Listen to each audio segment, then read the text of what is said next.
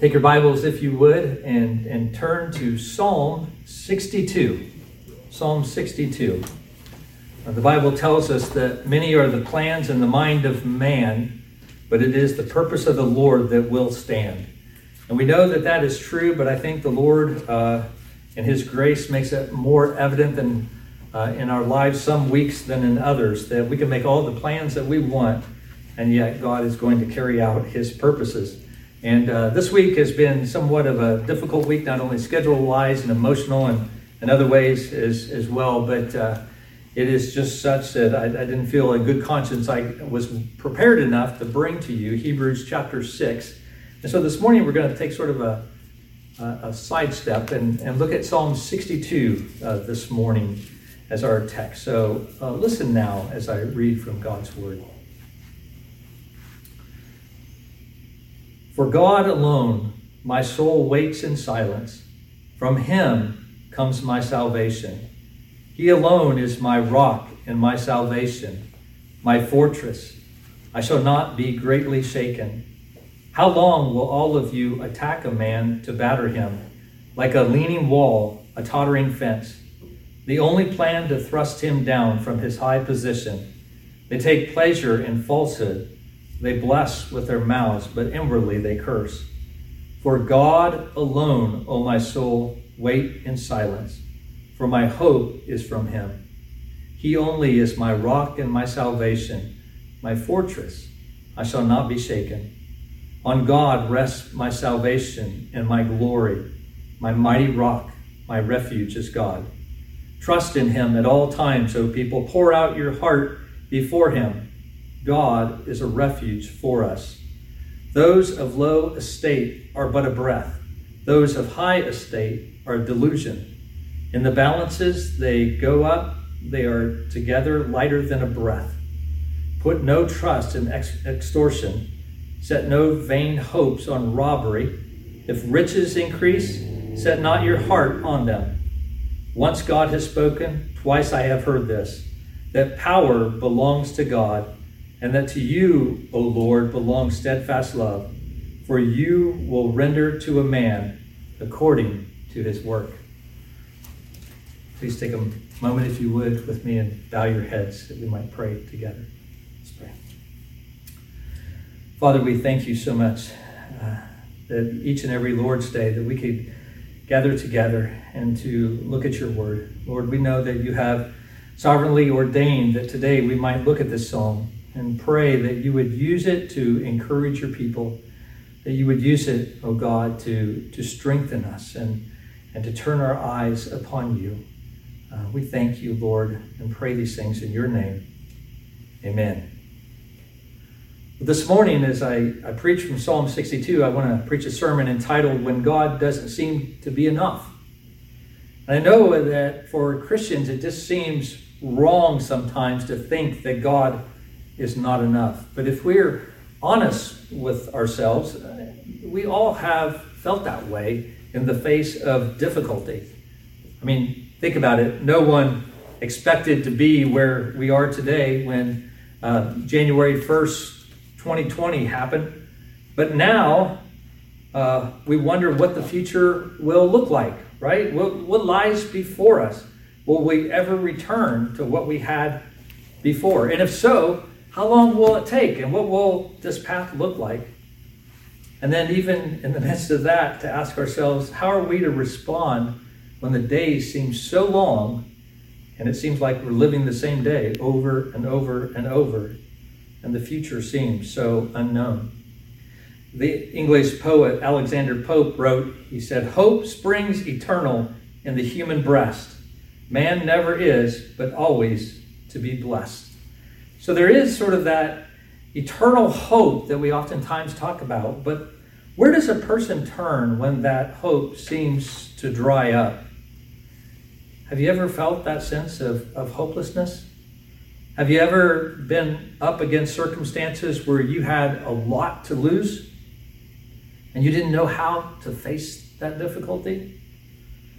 The thing that oftentimes keeps us going in such times is hope.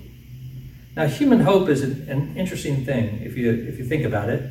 And if I could just make a few observations as we consider this topic today, I appreciate your patience. You know, hope is something that we typically all have. All of us typically hope in something. It could be our own abilities. It could be in the circumstances that we're hoping for. It could be in God. But our hope is only as good as what it is that we're hoping in. In other words, the object of our hope. And so that's one aspect of human hope, is that there's an object of that hope. But there's also comes with that expectations.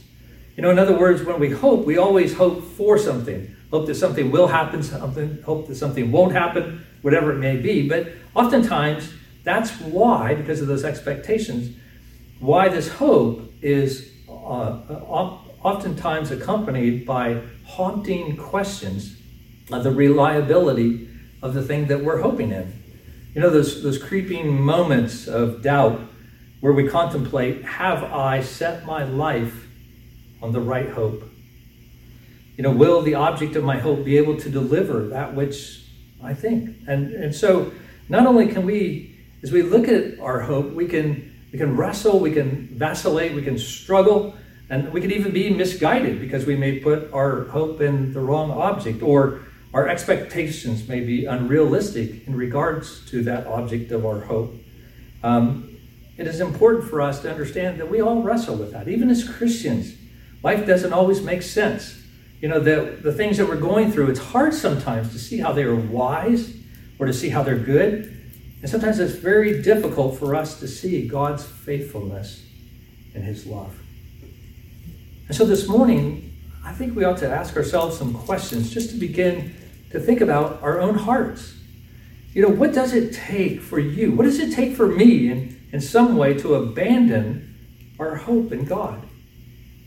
When does God drive you to despair and function as if God is too small? Because so often in our lives, we come upon crisis and challenges and difficulties that oftentimes just cause our lives to feel like it's sort of spinning out of control. And we not only don't see how things are getting better, sometimes we're even in a place where there doesn't even seem the possibility for things to get better, whether it be over family problems or health issues or financial circumstances or our employment. You know, one thing is common in all these things, that sometimes there's just a sense in which hopelessness seems to take us over. But it's here that God wants to speak to us in Psalm 62. He wants us to understand that he understands that struggle. And that's the struggle that this psalm is seeking to address.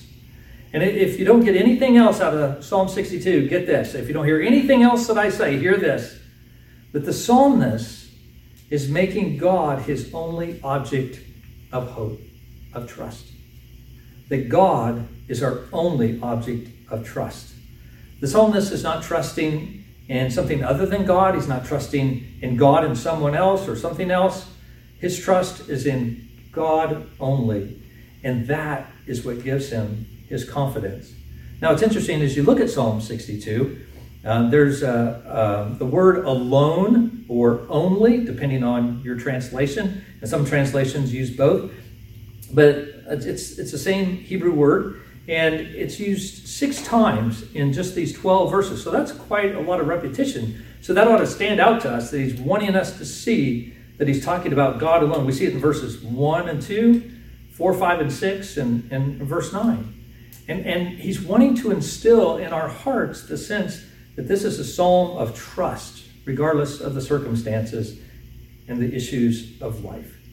And so the psalmist lays before us 3 things this morning. The first of which I want us to see is simply a statement to trust God exclusively. Now, of the 3 points, this is the longest, so don't get worried when I go on for a little bit.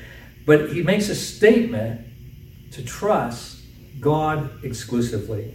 We see this in verses 1 through 4. But listen to David's testimony of the trust that he had in the Lord in verse 1. For God alone my soul waits in silence. From him comes my salvation. So David says that he is silent before the Lord. That silent waiting that he's talking about here in the psalm is really a silence of the will. It's a sense of resigning ourselves to God. It's an acknowledgement and acceptance that God is God and we are not. And so we can trust him. In Ecclesiastes chapter 5, if you want to look there, Ecclesiastes 5:2, the writer of this book really echoes the same thought. He said, "Be not rash with your mouth, nor let your heart be hasty to utter a word before God. For God is in heaven, and you are on earth. Therefore let your words be few." You see, there's sort of a sense of humility that, rather than us just rushing in and speaking to God and whether it be with our mouth or with our words and sort of giving our opinion, we should recognize really who we are in light of who God is, that he is the great sovereign Lord who rules over all things in heaven above, and we're really his creatures.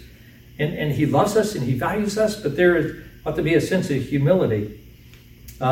It sort of reminds me of the prophet Samuel when he was a little boy. One of my favorite accounts in the Bible is where Samuel is in bed at night and he's getting ready to go to sleep, and all of a sudden he hears a voice. Well, of course, it has to be Eli, the priest, in the next room. So he gets up and he runs to Eli and he says, "What do you want, Master?" And he said, "I didn't say anything." And that happened a number of times before Eli realized that the Lord was speaking to Samuel. And so Eli, this priest, says, "When you hear the voice again, Eli, say, 'Speak, Lord, for your servant listens.'" And that's a great description of the posture and the attitude that we are to have as we wait silently with the Lord, with exclusive confidence in him in our times of difficulties. Don't let the loud voices of our own will drown out the voice of God's word. We must bridle our impatience and be careful to act on something before God directs us to do so, to not be willing to wait for him, to keep our wills in check and to look to God to guide us. Some of us are so impatient and so prone to want to just do something. As a matter of fact, I hear Christians say that all the time. It's better to do something than nothing. And that may or may not be the case. But God calls us to sort of a submissiveness to him and his will that's laid out in his word. Now, that I understand that what I'm suggesting and what the scriptures are suggesting here is a very sobering place to be.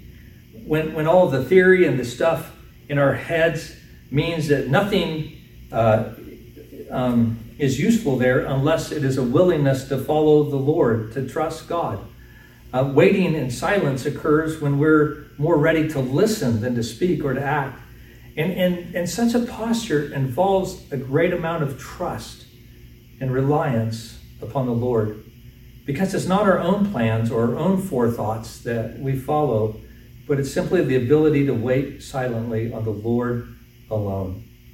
Our confidence comes from the Lord, who's the object of our faith. Alexander McLaren, a great commentator and preacher as well, he made the point, though, that as David is speaking here, he said the trophy of the psalmist's victory is the word only, or alone. In other words, what allowed David to be silent, to wait silently before the Lord, was because he recognized God as his only hope. And that's something that we as Christians in this day and time need to realize. Our problem is not that we don't trust God. I think sometimes that's how we sort of frame the issue. Do you trust God? Do you not trust God? And the reality is we can trust God, at least in some part. And as Christians, we do that. We trust God for our very salvation, our eternal lives. But the reality is, do we trust God only? That's sometimes where the rub comes in, because it means sometimes that we want to add something to that which we trust. That we want to add in something else to trust in as well. As one early Bible teacher put it, he said, "They trust not God at all who trust not him alone." To say that we trust God, but to not trust him only, is really like having one foot maybe on solid ground and the other foot on something unstable, something that's moving. Sort of reminds me when I was younger, my dad I would go fishing with my dad. We'd love to do that. But sometimes Dad would say, hold the boat. And so you got one foot on the ground, which the ground wasn't going anywhere, and you had the other foot on the boat so you could put tackle in or people could get in the boat. And, even though I had that foot on solid ground and I knew that the earth was not going to be shaken or moved, I did not feel very stable in those times. And it wasn't because I wasn't footed on solid ground, it's because I wasn't only footed on the solid ground. And that's what happens when we seek to trust God and something else. We may have a solid footing on Him, but we also have it on something that is shaking and movable. And so what happens is, in the end, is we end up not trusting God at all. But the psalmist reminds us here that God is very trustworthy. Look at verse 2. He gives many descriptions of God and His trustworthiness. He says, He alone is my rock and my salvation, my fortress. I shall not be greatly shaken. It's been said that the power of faith is not in the exercise of faith, but in the object of faith, much like our hope. It's not enough to have faith in faith. We have to have faith in something that is reliable, in this case, in the Lord. And why was the psalmist willing to wait silently before the Lord? Because he understood that God was his rock, his boulder, that huge thing that was incapable of being moved. He was his stronghold. And as a result, he wasn't shaken. And the reason we will not be moved, the reason we can have confidence in is when the object of our trust is immovable. The Lord is a good object of our faith. And that's the testimony that David gives. Now, you might look at this psalm and say, okay, that's great that David feels that way. My life's just not that simple. It's not that easy. I really don't think David understands what it is that I'm going through. But I would suggest to you that maybe we don't understand what David was going through. Look at verses 3 and 4. He said, how long will all of you attack a man to batter him? David's speaking to his enemies, to those who were surrounding him. He said, like a leaning wall, a tottering fence. They only plan to thrust him down from his high position. They take pleasure in falsehood. They bless with their mouths, but inwardly they curse. A few of us actually have probably gone through the things that David has gone through. There were evil men who were surrounding him who would say kind things to his face, but behind him they were seeking to destroy him. They wanted to not only overthrow him as king, but they wanted to take his very life and kill him.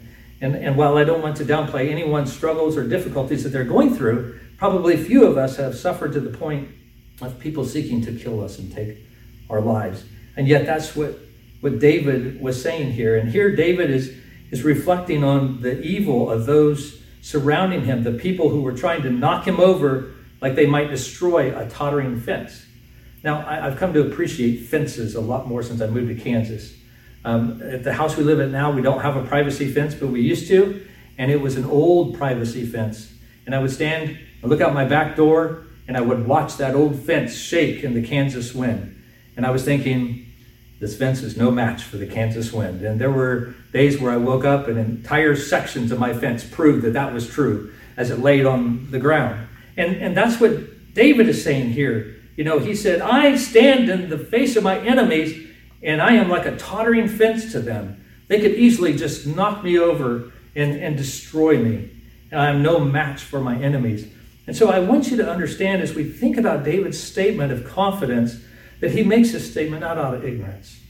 He makes a statement understanding what it means to go through the trials of life, where the circumstances could cost you more than you think that you could bear. And what does he do as a response to that? First, not only does he make a statement of his exclusive confidence in God, but we find himself commanding himself. And so he gives an encouragement to trust God exclusively. So not only a statement to trust God exclusively, but an encouragement to trust God exclusively.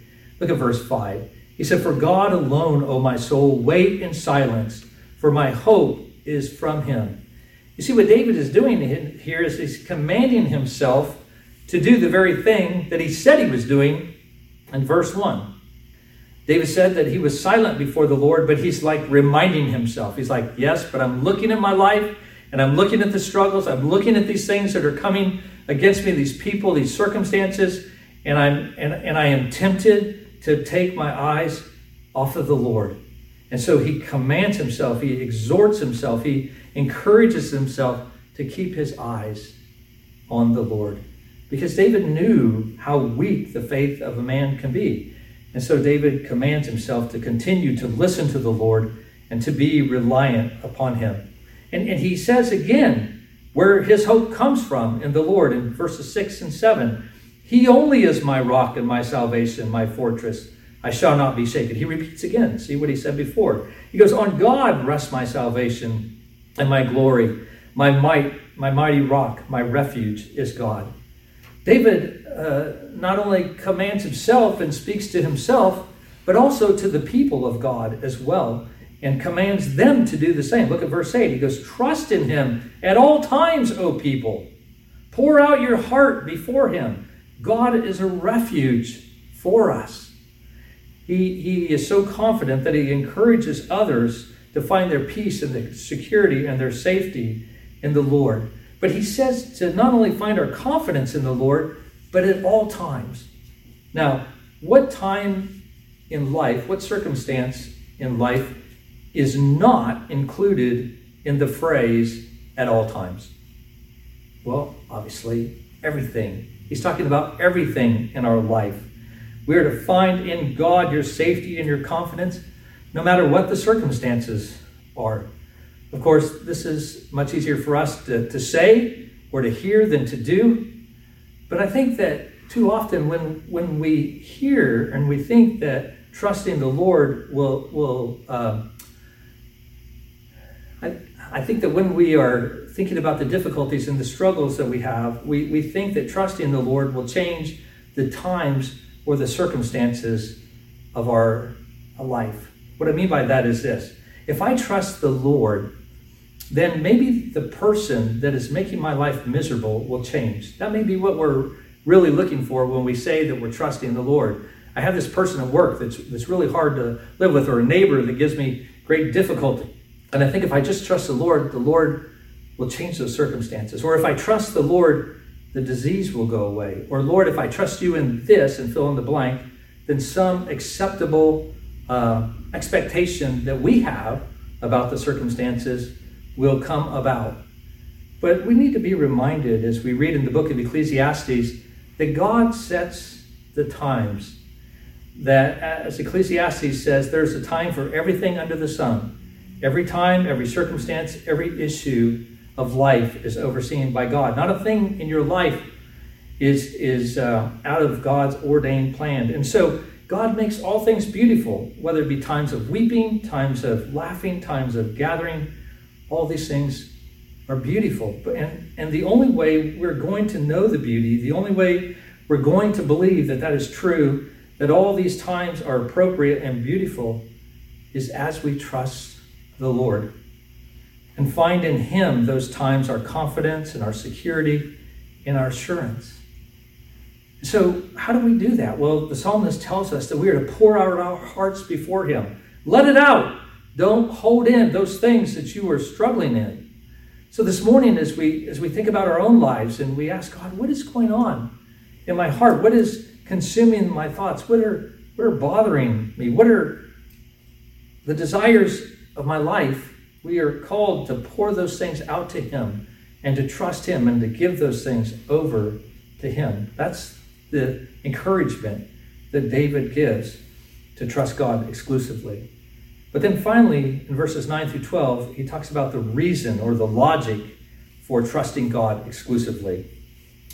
And the logic's very simple. He said, trust the Lord because it doesn't make sense to trust anything else.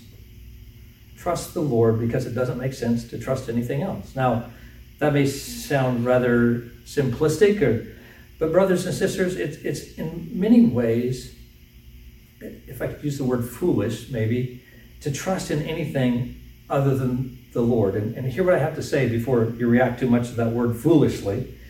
But if it is true that what determines the value of the faith is the object of that faith, if hope, what's important, is the object of that hope, then as you look at the things that men trust in, and things, when you look at the things of this world that men trust in, or their trust in God, you see that it's sort of a no-brainer as to who we are to trust in.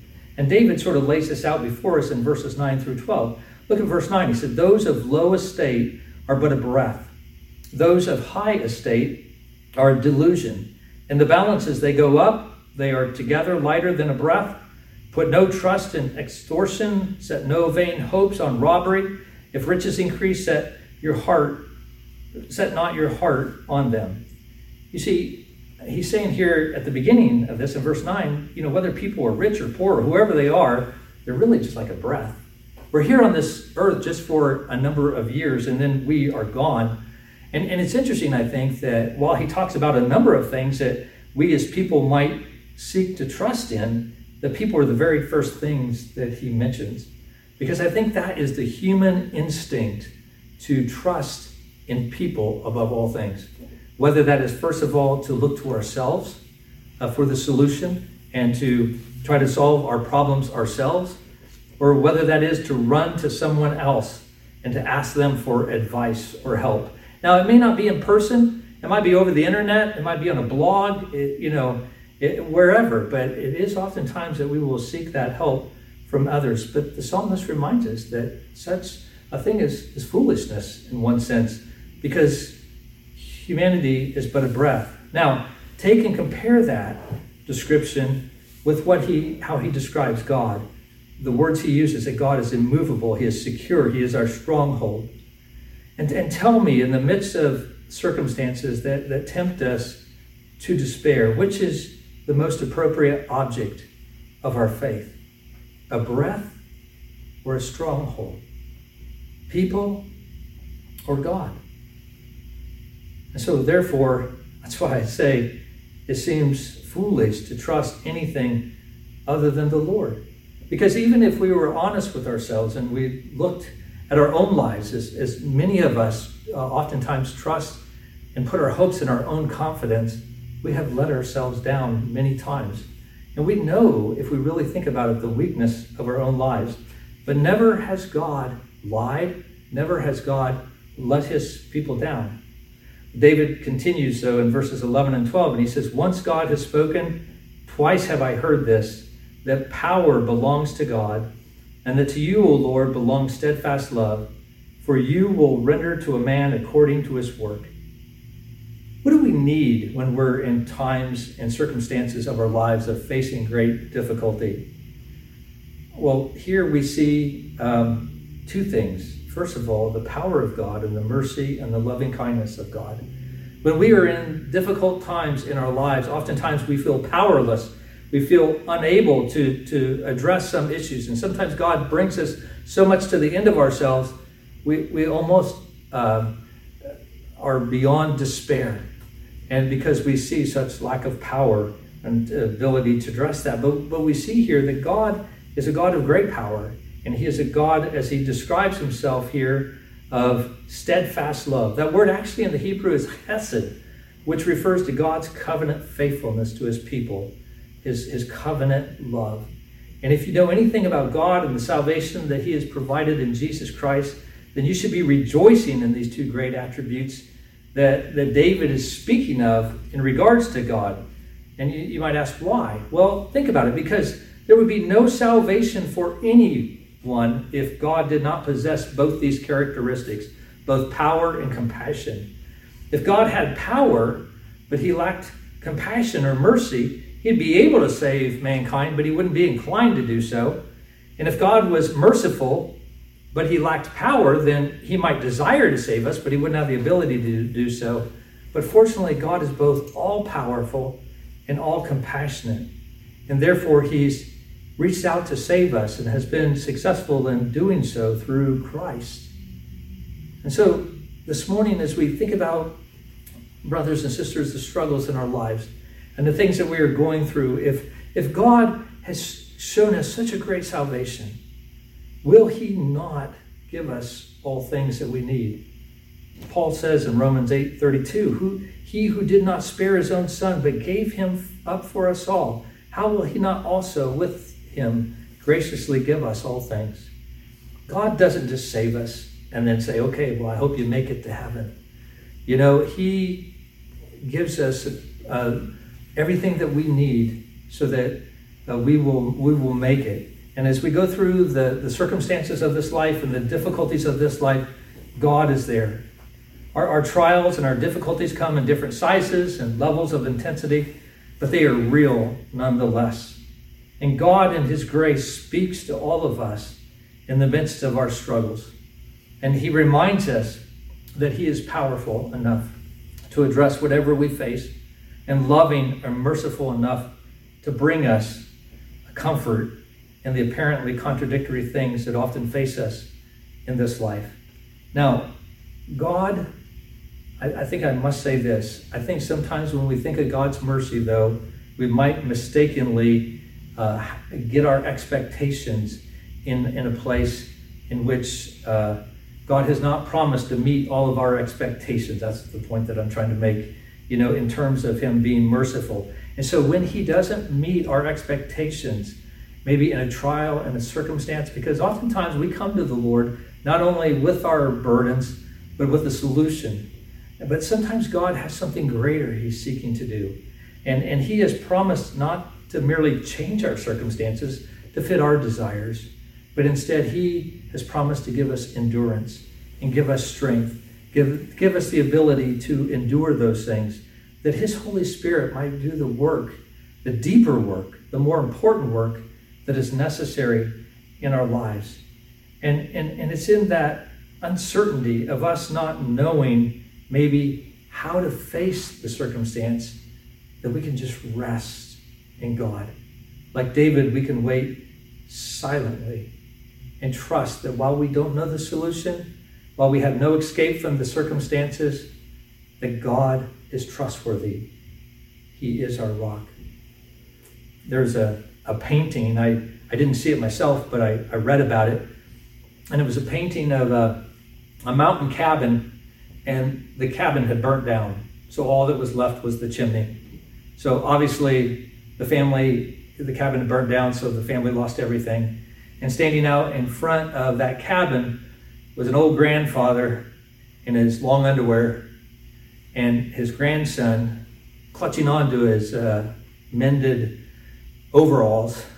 And obviously the little boy was crying. And the caption of the painting was the comment that the grandfather made to his grandson. And this is what it said. It says, "Hush, child, God ain't dead." Hush, child, God ain't dead. We might look at that picture and see that as a picture of great despair.